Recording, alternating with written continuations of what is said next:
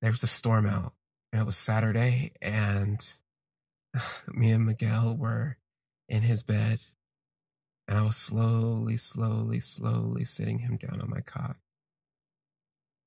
We had gotten to the point where he could come hands free like every single time in certain positions. Like he liked reverse cowgirl, and he liked missionary, but only when I would put I would put his I'd pin his knees like back almost to like his ears, and I'd pound him on top, and it would hit his spot like, and he would jump, and like he could come that way. It's pretty intense. It's pretty intense. Um, but the rain was coming down so hard. After we finished making love, we just sat in his bed listening to the rain. That sound. You know, if I find a good sound, I'll edit it in, and we'll talk, and you'll hear the rain in the background, and I think that might sound cool. If it doesn't sound too corny, like I think we should do that. So it's sitting here. I mean, we're sitting here in his bed, and it's raining, and something about the silence and the rain, it prompts those deep felt heartfelt conversations. And I remember at some point, we're in bed for hours, and we talk and we talk and we talk. And when we're out of words to say, we just sit and look at each other. And at some point, we go under the covers, and he pulls his phone out and puts the light on so that we can kind of see each other. And I don't know if it was the shelter of the blankets, the sound of the rain. I don't know what it was. But he opens up even further and he says, "I'm so free with you." And I feel like my go-to phrase is, "What do you mean?" And I'm like, "What do you mean?" And he says, "I can make mistakes with you. When I'm with you, it's like I can't make mistakes."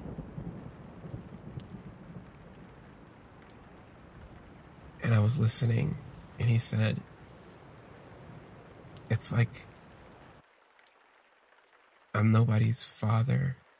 I'm nobody's husband. I'm nobody's ex, nobody's boyfriend. I'm nobody's boss. I'm just something else. I feel so light." And it drew me back to this conversation, the same conversation I was having with Michael. And Michael said, in a very similar, not similar situation, but we were in his bed, and he was telling me like, "You know why I kissed you?" And I was like, "Why?" He's like, "'Cause you're so seductive." I was like, "What are you talking about?" He was like, you're not tied down to anything. You just float. Everybody around you sees it. You're not tied to the job. You're not tied to a significant other. Nobody knows who you are, where you come from, but you're so fucking nice. And I just had to laugh. I didn't know what to make of it. And he said to me, "You know what you do, in a way, is kind of like therapy." And I was like, "What do you mean?" And he was like, "When people talk, you listen. And you listen in a way that makes them talk and talk and talk. And people feel safe with you." And as we're laying there under these sheets, my mind drifted to another thought. This day, me and Junior had nothing to do, and we just kind of were driving around the city, doing a bunch of nothing. We decided to stop at the beach and just hang out there for a couple hours. And me and Junior hanging out at this beach, the sun's starting to set, the cool breeze has kicked in, and it's just one of those days you're just feeling nice. Like everything is just so beautiful. and we're sitting next to each other. And out of nowhere, he puts his arms around me and he just hugs me from the side. And I let him, and I run my fingers through his hair, just very nicely and calmly. And completely non sexual. Like, I've always said me and Junior have had like this thing, like this unspoken thing. Like, I understand him and he gets me. And like, when we're touching like this and when we're physically touching, like, it's nothing sexual. Even the time where we actually had, even the time where we actually had sex, like, it was sex, yes, but it was more just like, how I felt about it in the moment was I was just acting out of my emotions. It wasn't like I physically wanted him in that sort of way. And I feel like he was really fucking with me just to kind of make a point. And maybe he was horny too. I mean, we were both horny, but still. So anyway, like when we touch and like when we hug each other and when I play with his hair or he rubs my back, like it's I know it sounds weird. I know it sounds weird, but it's not sexual. Like it's not sexual. In many ways, this is a little too much. And I don't mean it fully this way, but have you ever had somebody that you were so that just understood you, like almost like a brother? That's what it is. That's what it feels like. It feels like we were like brothers and like we weren't. I mean, now that seems kind of weird, but it wasn't sexual. It was just like closer than friends, but not lovers. Anyway, we're sitting here on this beach and he says to me, "Thank you." And I thought he was talking about for like rubbing his hair or whatever. And he was like, "No." I said, "What do you mean?" He said, "Thank you for just thank you." And I laughed. I was like, "What do you mean?" He's like, "My dad is just, he's been so different since you've been around." At this point, I've never actually admitted to having sex with Junior's father, but I know that he knows and he knows that, we know. And he says to me, "That's how I knew. That's how I knew. Before I met you, before I met you, I knew my father was seeing somebody. And when you came over that time, talking about Anthony's party, he said, I knew it was you. I knew it was you, even though I couldn't believe that my dad would ever, you know, swing that way. I knew it was you. And when you left the party and my dad walked you out, I snuck out the back window and I came around to watch you guys say goodbye. And I saw him kiss you."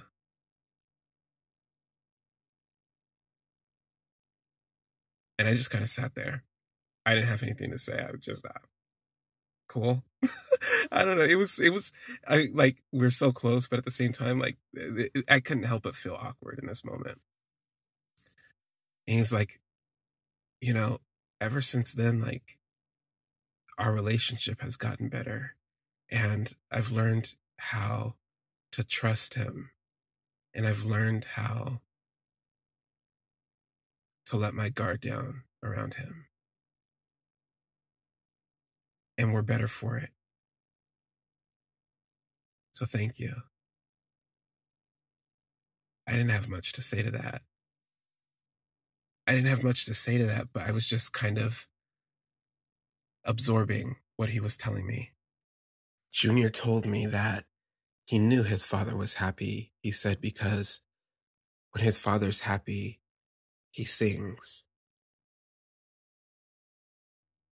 And I remember the first time I ever heard his voice was at Anthony's party. And Jessica was there. The whole family was there. And he was singing just to himself, just some song. And it, like, in the noise of everything that was going on, the sound of his voice carried over all of that and like touched me. And I turned to listen to him.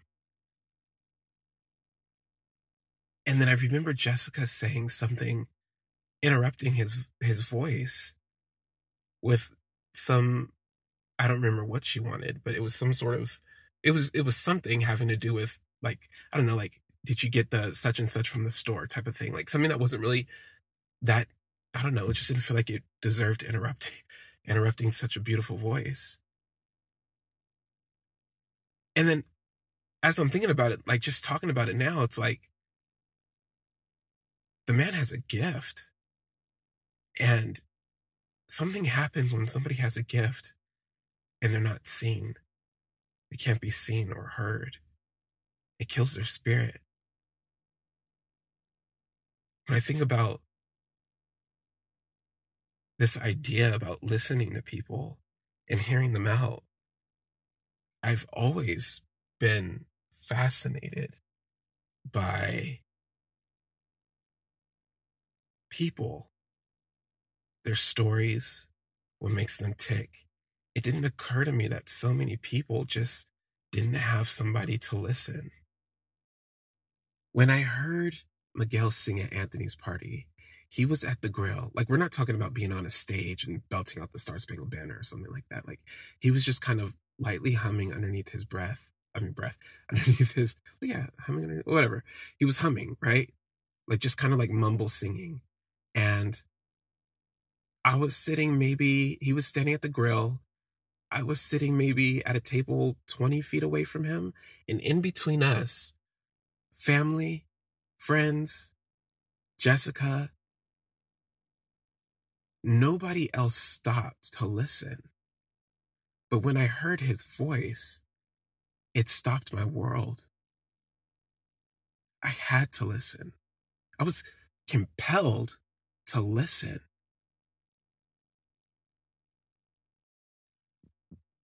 And it was lost on me that so many people don't have people not only just to listen to them, but people who listen without wanting anything from them, without needing anything from them. A lot of people, I guess, don't have somebody who really just wants to know who they are. And I've met plenty of people who don't want to be found.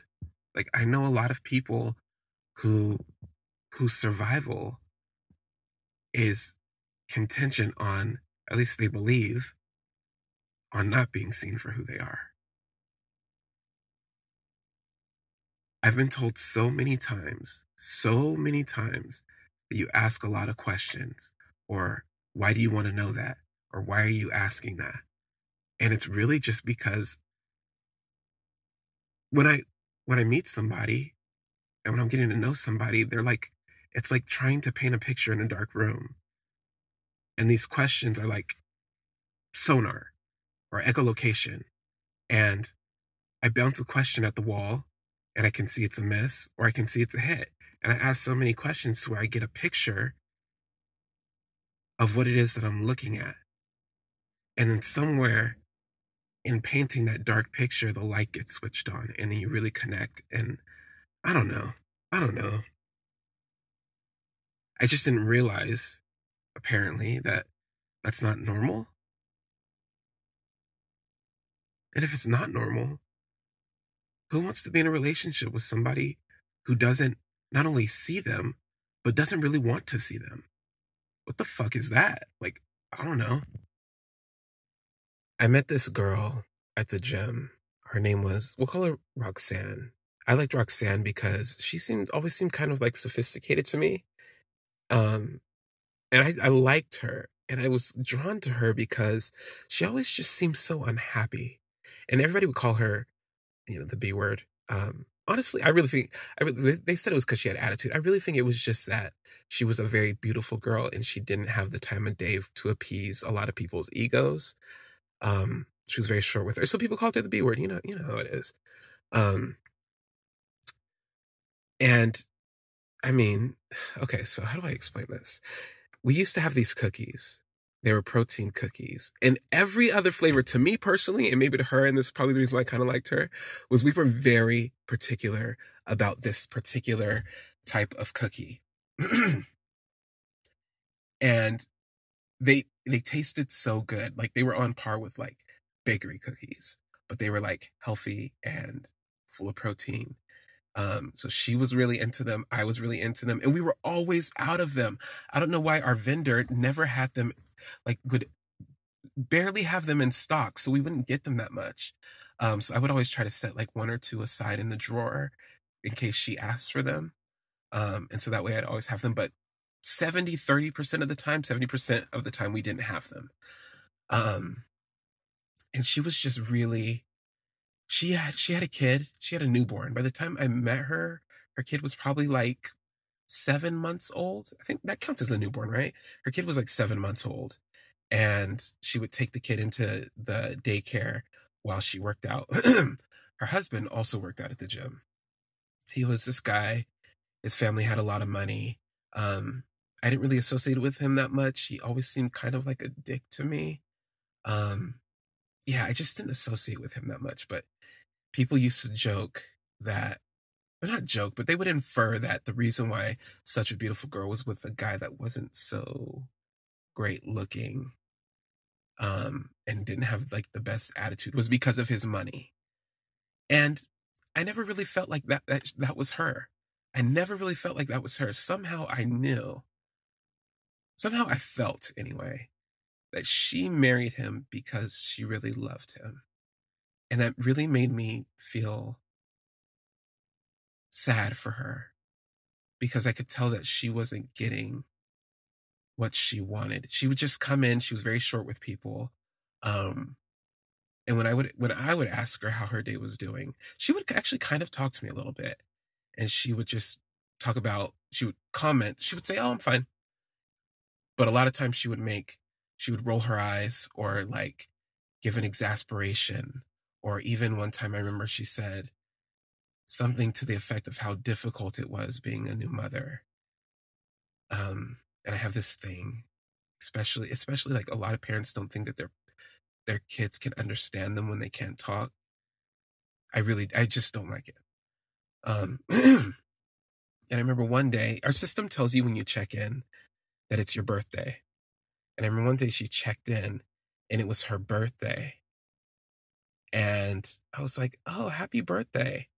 And she looked at me kind of like shocked, like, "How did she know?" I said, "Oh, the computer tells us." And she turned and walked away, but I could see the tears well up in her eyes. And I don't know what it was. I was going on break and I was like, I got to do something. And I knew that the health food store down the street carried our cookies. And I had a friend that worked there who would bring me who could bring me the boxes of the cookies before they open them up and distribute them. And he would let me buy them by the box. So I ran over to the store and I got her a box of these cookies. Usually we sell them individually. And to see them in a box, like to me, when I saw them in the box, I was like, "Oh my God," like like the choir opens up. Ah! That's what it was like when I first saw the box for the first time. I was like, "I'm gonna go get her cookies." So I went and I got her a box of cookies. And I went to the craft store that was like a couple stores down, and I wrapped like a bow around it. And then when she was on her way out, I said to her again, "Happy birthday." And I handed her the box of cookies. And she was so shocked. And she just lost it. She started crying and she picked up her kid who was in like those little carry-on thingies. And she just beelined for the door. I mean, she said thank you. She said thank you, but she was like, she barely got thank you out before the tears started to fall. And she grabbed the cookies. She good girl. She grabbed the cookies. She didn't leave the cookies behind. She grabbed the cookies. She picked up her kid and she just bounced. When I saw her the next day, she just seemed full of light and energy. And she said, "You were the only person who wished me happy birthday." And I didn't argue with her, but I found it hard to believe. I was like, nobody wished you happy birthday. And we started to talk. And I found out just how alone she was in her marriage. Now, granted, this story takes place before I met Miguel, shortly before I met Miguel. This is just me and one of my members. And we started talking, me and this girl started to talk quite often. She would come in, we would exchange words, and it got a little bit more personal to where she would started to tell me about like her husband's shortcomings, how he didn't really make time for her, that the sex wasn't really all that great, but she fell in love with him regardless. She said in the beginning things were really good, and then somewhere along the line, she realized that he didn't love her the way that she loved him. She said he was the first man that made her feel special. And once they got married and once they had a kid, she realized that she was just a trophy. She was another, excuse me, she was another one of his accomplishments. You know, he had the money, he went to the good school. All he was missing was the wife and the kid. And now he had that, and she felt used. I don't think she was coming on to me. I don't think she was coming on to me, but we had sex. We had sex, and I made it my mission to, I made it my mission to show her what her husband wouldn't. We went back to her house when she knew he would be away. And it was a big mansion, um, big everything, big bed. And I fucked her in the showers softly, tenderly. I made sure that I held her in the ways that I knew that she was missing. I remember the way that she would moan when I would kiss in between her thighs and eat her out. And I mean, dick isn't everything, but I could tell with her, like, she was very pleased by my size. And she deserved it. She deserved every bit of love that I gave her. And you know what? Her husband deserved every inch that I gave her. I don't understand how people trap people in relationships and abandon them. I remember after one of the times after we made love, I told her straight up, I said, I'm gay. And she was like, shut the fuck up. And I was like, no, I'm serious. I'm gay. She was like, you're serious? And then she screamed and she jumped on top of me and she was like, this is so cool. We can be friends. I didn't really know how to feel about that, but I was like, yeah, sure. Why not? And it was cool. It was cool after that. Like, we actually became really good friends. Her husband ended up wanting her to stop going to our gym and go to one of the fancier gyms across town. One of his country club buddies probably got in his ear or something. And he decided that wasn't the club for her. So she started going to another club across town. Um, but we still talk. We still talk. All of these thoughts are running through my head as Miguel and I are locked in embrace. And I don't really have the words to tell him how much he means to me. So I use my body, and I let my body do the talking. I just hold him tight and kiss him softly. That's how we talk.